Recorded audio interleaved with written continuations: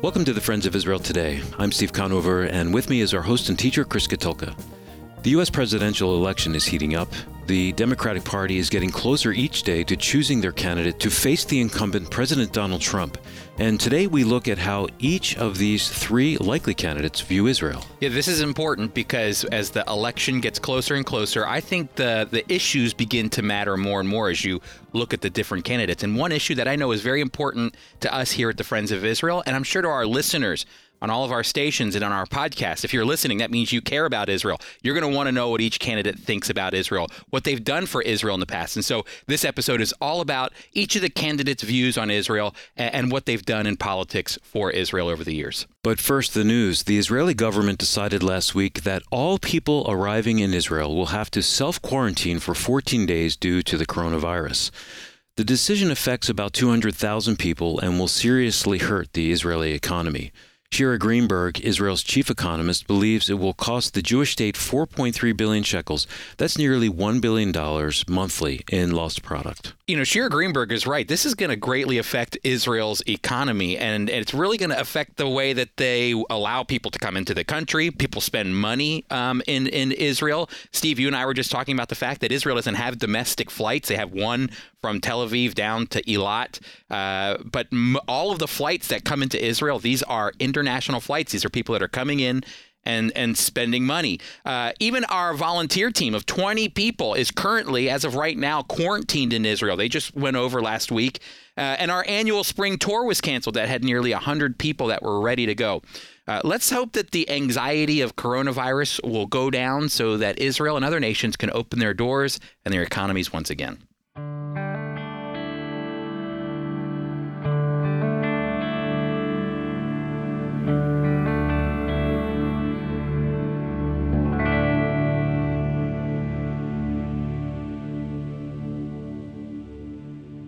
Today, we're going to take some time to inform you, the American people who are getting geared up for the 2020 presidential elections, about the support and views each remaining candidate on both sides of the aisle have for Israel. Israel matters in presidential elections, especially among evangelical voters. Tony Perkins of the Family Research Council said 90 million Christians in America consider themselves evangelical. And of those, 9 to 10% would consider themselves supporters of Israel based on what the scriptures teach, like us here at the Friends of Israel. Tony Perkins said that's a large number of voters who can definitely make a difference in a primary or general elections. Perkins also noted that support for Israel could be one of the top 5 issues voters listen for when choosing whom they will back in the primary and the election. Now, hear me out. I am not here to endorse any candidate. That's a decision that you have to make on your own. However, I do think it's very important for you to be informed on what the candidates believe about Israel. And so let's get started. Let's get started with the front runner here in the Democratic Party, Vice President Joe Biden, who is currently leading. Biden has a long political history with the state of Israel, actually. Vice President Biden talked in one speech about growing up in a home with a dad who supported Israel's right to exist. He once recalled a time that his father was baffled by the debate following World War II whether or not to establish the state of Israel. His father said this: "My father would say, were he a Jew, he would never entrust the security of his people to any individual nation, no matter how good and how noble it was, like the United States." Joe Biden even told a 2013 AIPAC audience, he said this: "We would gather at my dinner table to have conversation." And he continued, "It was at that table that I first heard the phrase that is overused sometimes today, but in a sense not used meaningfully enough. First, I heard the phrase, 'never again.'" He said he also learned that the only way to ensure that it could ever happen again was the establishment and the existence of a secure Jewish state of Israel. Not long after Biden's election to the Senate, he was on one of his first overseas visits to Israel. It was on the eve of the 1973 Yom Kippur War, during which he met Prime Minister Golda Meir. Biden said this about Prime Minister Meir: "She read letters and told me how this young man or woman had died, and this is their family. This went on for I don't know how long. And I guess she could tell I was visibly moved by this, and I was getting depressed about it." Then the prime minister said, "Senator, don't look sad. We have a secret weapon in our confrontation in this part of the world. And I thought she was about to lean it over and tell me of a new system or something. And she said, our secret weapon is, Senator, is that we have no place else to go. We have no place else to go. I'm sure that this actually opened Biden's eyes to the reality of the conflict that's on the ground in Israel. So he saw it early on, back in 1972, 1973. However, in 1982, Israel's prime minister then, Menachem Begin, met with the senators at the U.S. Capitol, and Biden actually here decides to challenge Begin and told him that the expansion of the West Bank settlements would endanger support for foreign aid to Israel. Well, Begin didn't respond positively to Biden, and he reportedly said to him, don't threaten us with slashing aid. Do you think that because the U.S. lends us money, it's entitled to impose on us what we must do? We are grateful for the assistance we have received, but we are not to be threatened. I am a proud Jew, Begin said. 3,000 years of culture are behind me, and you will not frighten me with threats. Biden's support and criticism of Israel will continue through his political career.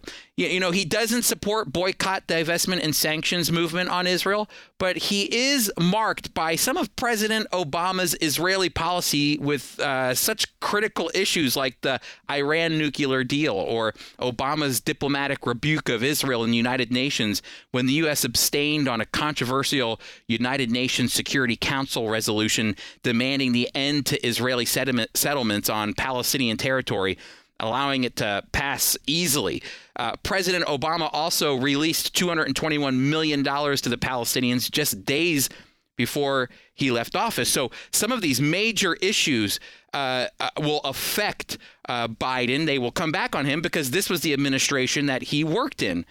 But to be fair, Vice President Biden, he was the only candidate to specifically mention during the primaries an anti-Israel bias in the UN on the campaign trail. He said this during a meeting: "We'll continue to stand against the biased resolutions and attempts to delegitimize Israel at the United Nations."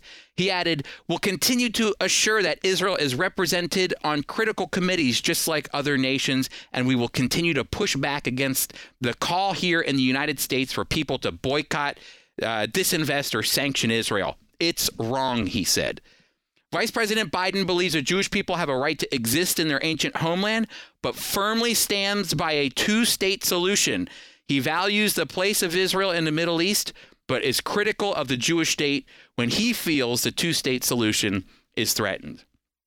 Okay, so next we're going to move to Vermont Senator Bernie Sanders. Now, as of right now, Bernie Sanders is currently still in the race, but I wanted to inform you about what his views are on Israel. Sanders is the only Jewish candidate running for president, and he's running for president in the Democratic Party, but really, he's an independent politician. He was born and raised in Brooklyn, New York, to Jewish parents who actually immigrated from Poland. Sanders was never religious. As one of his friends once said, some of us went to Hebrew school, but mainly it was an identity in that it got us out of school on Jewish holidays. Bernie Sanders has a checkered history with the state of Israel. After he graduated high school, the Vermont senator moved for a brief moment to Israel and worked on a kibbutz near Haifa. He said regarding that time, "I have a connection to Israel going back many years. In 1963, I lived on a kibbutz near Haifa, and it was there that I saw and experienced for myself many of the progressive values upon which Israel was founded.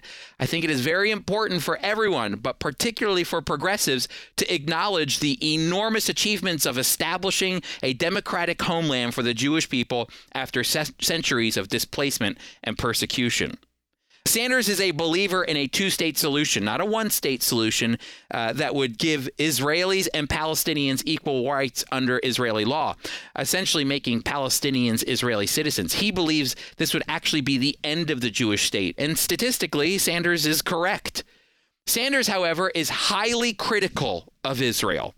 He vows to use U.S. foreign aid that goes to Israel as leverage for peace with the Palestinians, something that Biden did with Begin, if you remember hearing earlier on.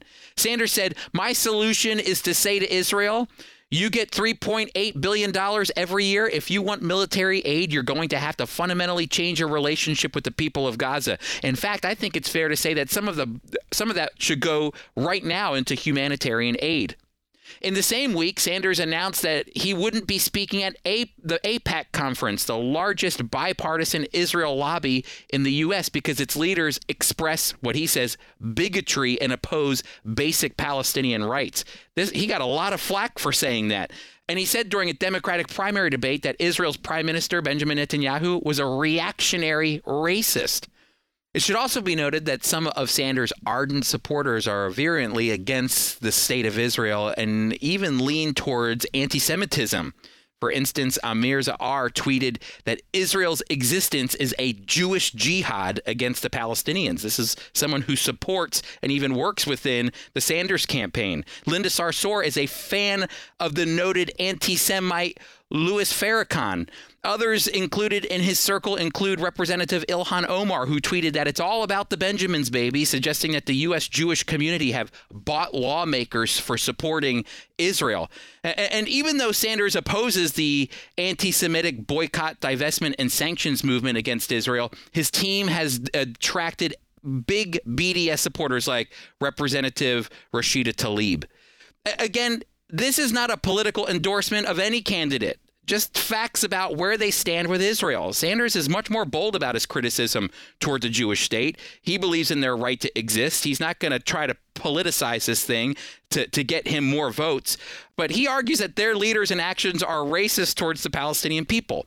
Sanders received pushback from many U.S. and Israeli politicians for his statement. So I think this helps give some basis for understanding where Joe Biden is coming from and for where Bernie Sanders is coming from. And when we return, we're going to venture to the other side of the aisle now. We're going to look at President Donald Trump and his actions and views of Israel as commander-in-chief. Be sure to stick around.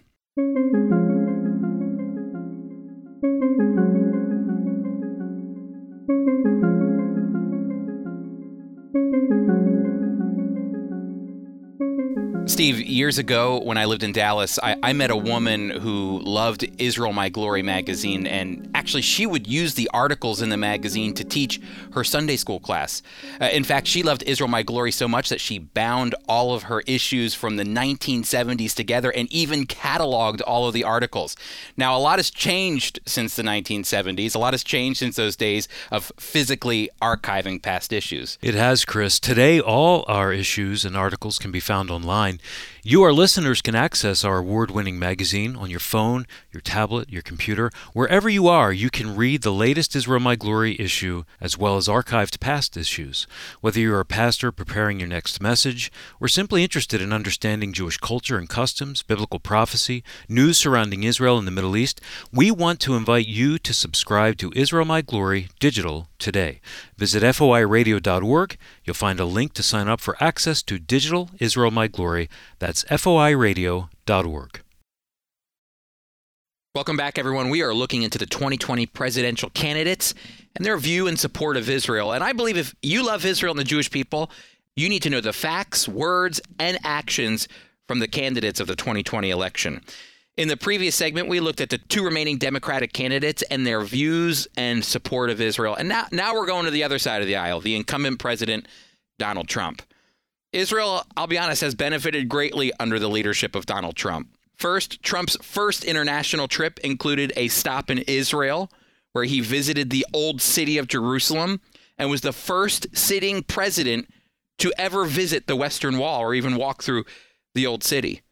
The Trump administration sent a message to the United Nations early on in his first term that he would no longer tolerate Israel being singled out for condemnation. One of the president's first appointments, South Carolina Governor Nikki Haley, blasted the UN's bias toward Israel and declared that there is a new sheriff in town, she said. Her record for defending Israel at the United Nations was extremely transparent. She defended the only democracy in the Middle East. Not long into his presidency, Trump would later come to recognize Jerusalem as the capital of Israel by moving the U.S. embassy from Tel Aviv to Jerusalem, a promise previous presidents made but never followed through on. Trump also, on top of that, recognized Israel's sovereignty over the Golan Heights. Israel annexed the Golan Heights decades ago as a buffer zone with Syria. It's come under a lot of criticism in the United Nations, but Trump recognized Israel's sovereignty over it. President Trump pulled out of the Iran nuclear deal, a deal that was extremely unpopular in the whole of the Middle East. It wasn't just Israel that didn't like the Iran nuclear deal. It was also the Sunni countries, the Sunni Arab countries that didn't like it as well. The Trump administration closed the Palestinian Liberation Organization's office in Washington, D.C., saying it has not taken steps to advance the start of direct and meaningful negotiations with Israel. And they also cut major U.S. aid to the Palestinians for their financial support of terrorists and their families. On the heels of Trump's peace plan he offered to Israel and the Palestinians, which took seriously Israel's security and the hopes of Palestinian self-determination, Secretary of State Michael Pompeo announced a shift in U.S. policy on settlements. He said the establishment of Israeli civilian settlements in the West Bank is not per se inconsistent with international law. This was a big moment for Israel and the Jewish people. Trump has been the most proactive, I have to admit this, he's been the most proactive president when it comes to U.S.-Israeli relations. And that shows in his support from the average Israeli. Let's not look at what Americans think about what Trump is doing in Israel. Let's look at what Israelis think about Trump. 70% of Israelis have confidence in the U.S. president when compared to other countries. They love Trump over there. And as we enter into the election season, I want to use this as a platform to remind you that your faith isn't dependent on who occupies the White House or who sits behind the resolute desk.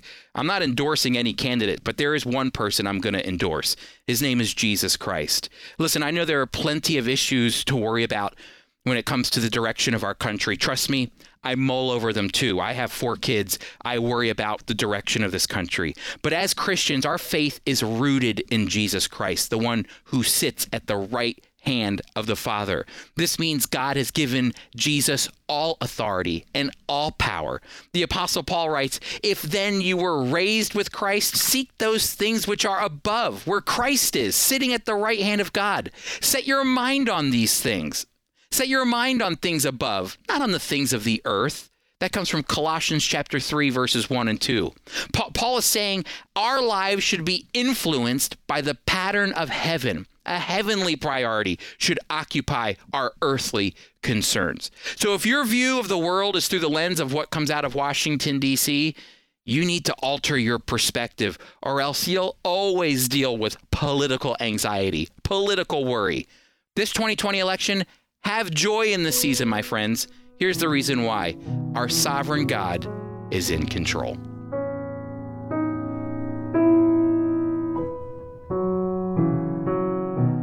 Chris, you brought up the issue of perspective, and the Bible teaches we should pray for those in authority. Paul even said this to Timothy about Nero, who was in power at the time in 1 Timothy 2.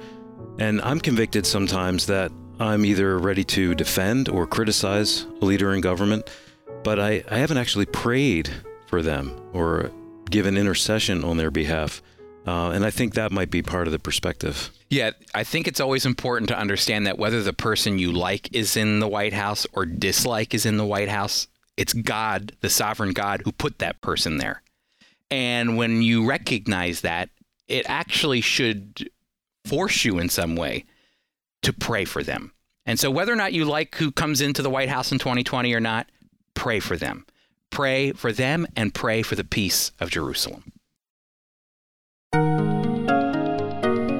Now, Apples of Gold, a dramatic reading from the life and ministry of Holocaust survivor Zvi Kalisher.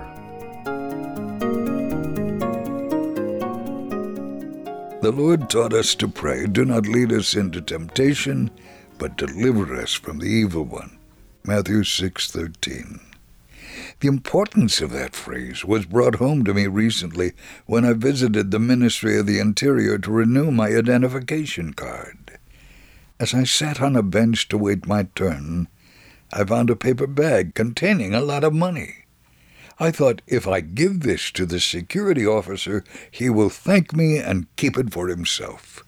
But then I remembered those words, "Do not lead us into temptation, but deliver us from the evil one." I decided to take the money to the police station. One of the officers remarked, "I can see by your clothes you're not a religious person. So why did you turn in this money?" I replied, "All that glitters is not gold. And why do you judge people by their clothes? As an officer, you must have had many experiences with people who were well-dressed but who are now behind bars." The officer persisted. "It is not often we see a non-religious person like you who is so honest." I responded, "This may shock you, but I do believe in the Lord." By now our conversation had attracted the attention of several other officers. They too wanted to know about me because it was hard for them to believe a man who did not cover his head would speak about faith. Anyone who speaks about the Lord but is not dressed like the ultra-Orthodox is suspected of being a missionary, a word that has a bad connotation in Israel. But this does not scare me. And I asked them if they knew the meaning of the word missionary. One replied, "It is someone who spreads a false faith." Then I asked, "Did Abraham and Jonah spread a false faith? Or Ezra and Nehemiah? They were all missionaries because they spoke to people about faith in the God of Israel." I told them, "I am not like the rabbis who are now in prison because they were faithful to money rather than to God." "Why, strictly because of the way we dress do you consider them so holy when, in fact, they have broken the laws of God and man?" After a lengthy discussion, one of the officers said, "Let us get to the root of this situation. How did you come to the conclusion your faith is right?" I told him, "I've not come to any conclusions. Rather, what I have said is from the Holy Bible. I believe in the Lord. It's that simple. And He is the one who taught us not to be blind and to go after bribes or give in to temptation." To my surprise, the officers invited me to have a cup of tea with them, and they asked me to start from the beginning and tell them about myself. I related some of my experiences in Europe during the Holocaust and told them of my 44 years here in Israel, including my long military service. I thank the Lord that because of my faith in Him, rather than in money, I had the wonderful opportunity to witness in such an unlikely place as a police station. I pray these officers will consider the things I said and come to faith in Jesus as the Messiah and Savior.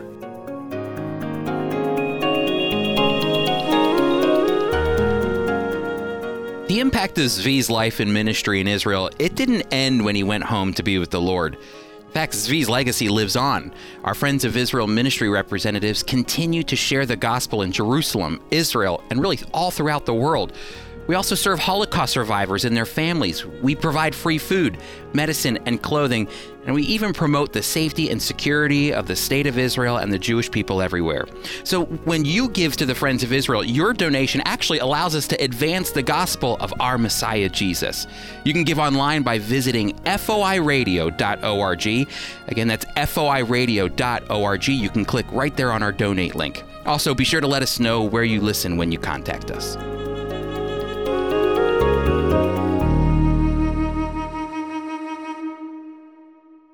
As we close, I'd like to thank you all for being with us today. And Chris, where are we headed next week? Yeah, next week we're doing our in-depth Israel My Glory episode. We're going to be looking at our most recent issue, which is all about Elisha the prophet, the miracle man. So this is something you'll want to be sure to come and listen to. We'll have Tom Simcox, our church ministries representative with the Friends of Israel, in to join us to talk about his article. Our host and teacher is Chris Katulka. Today's program was produced by Tom Gallione, co-written by Sarah Fern, Mike Kellogg, Red Apples of Gold. Our theme music was composed and performed by Jeremy Strong, and I'm Steve Conover, executive producer.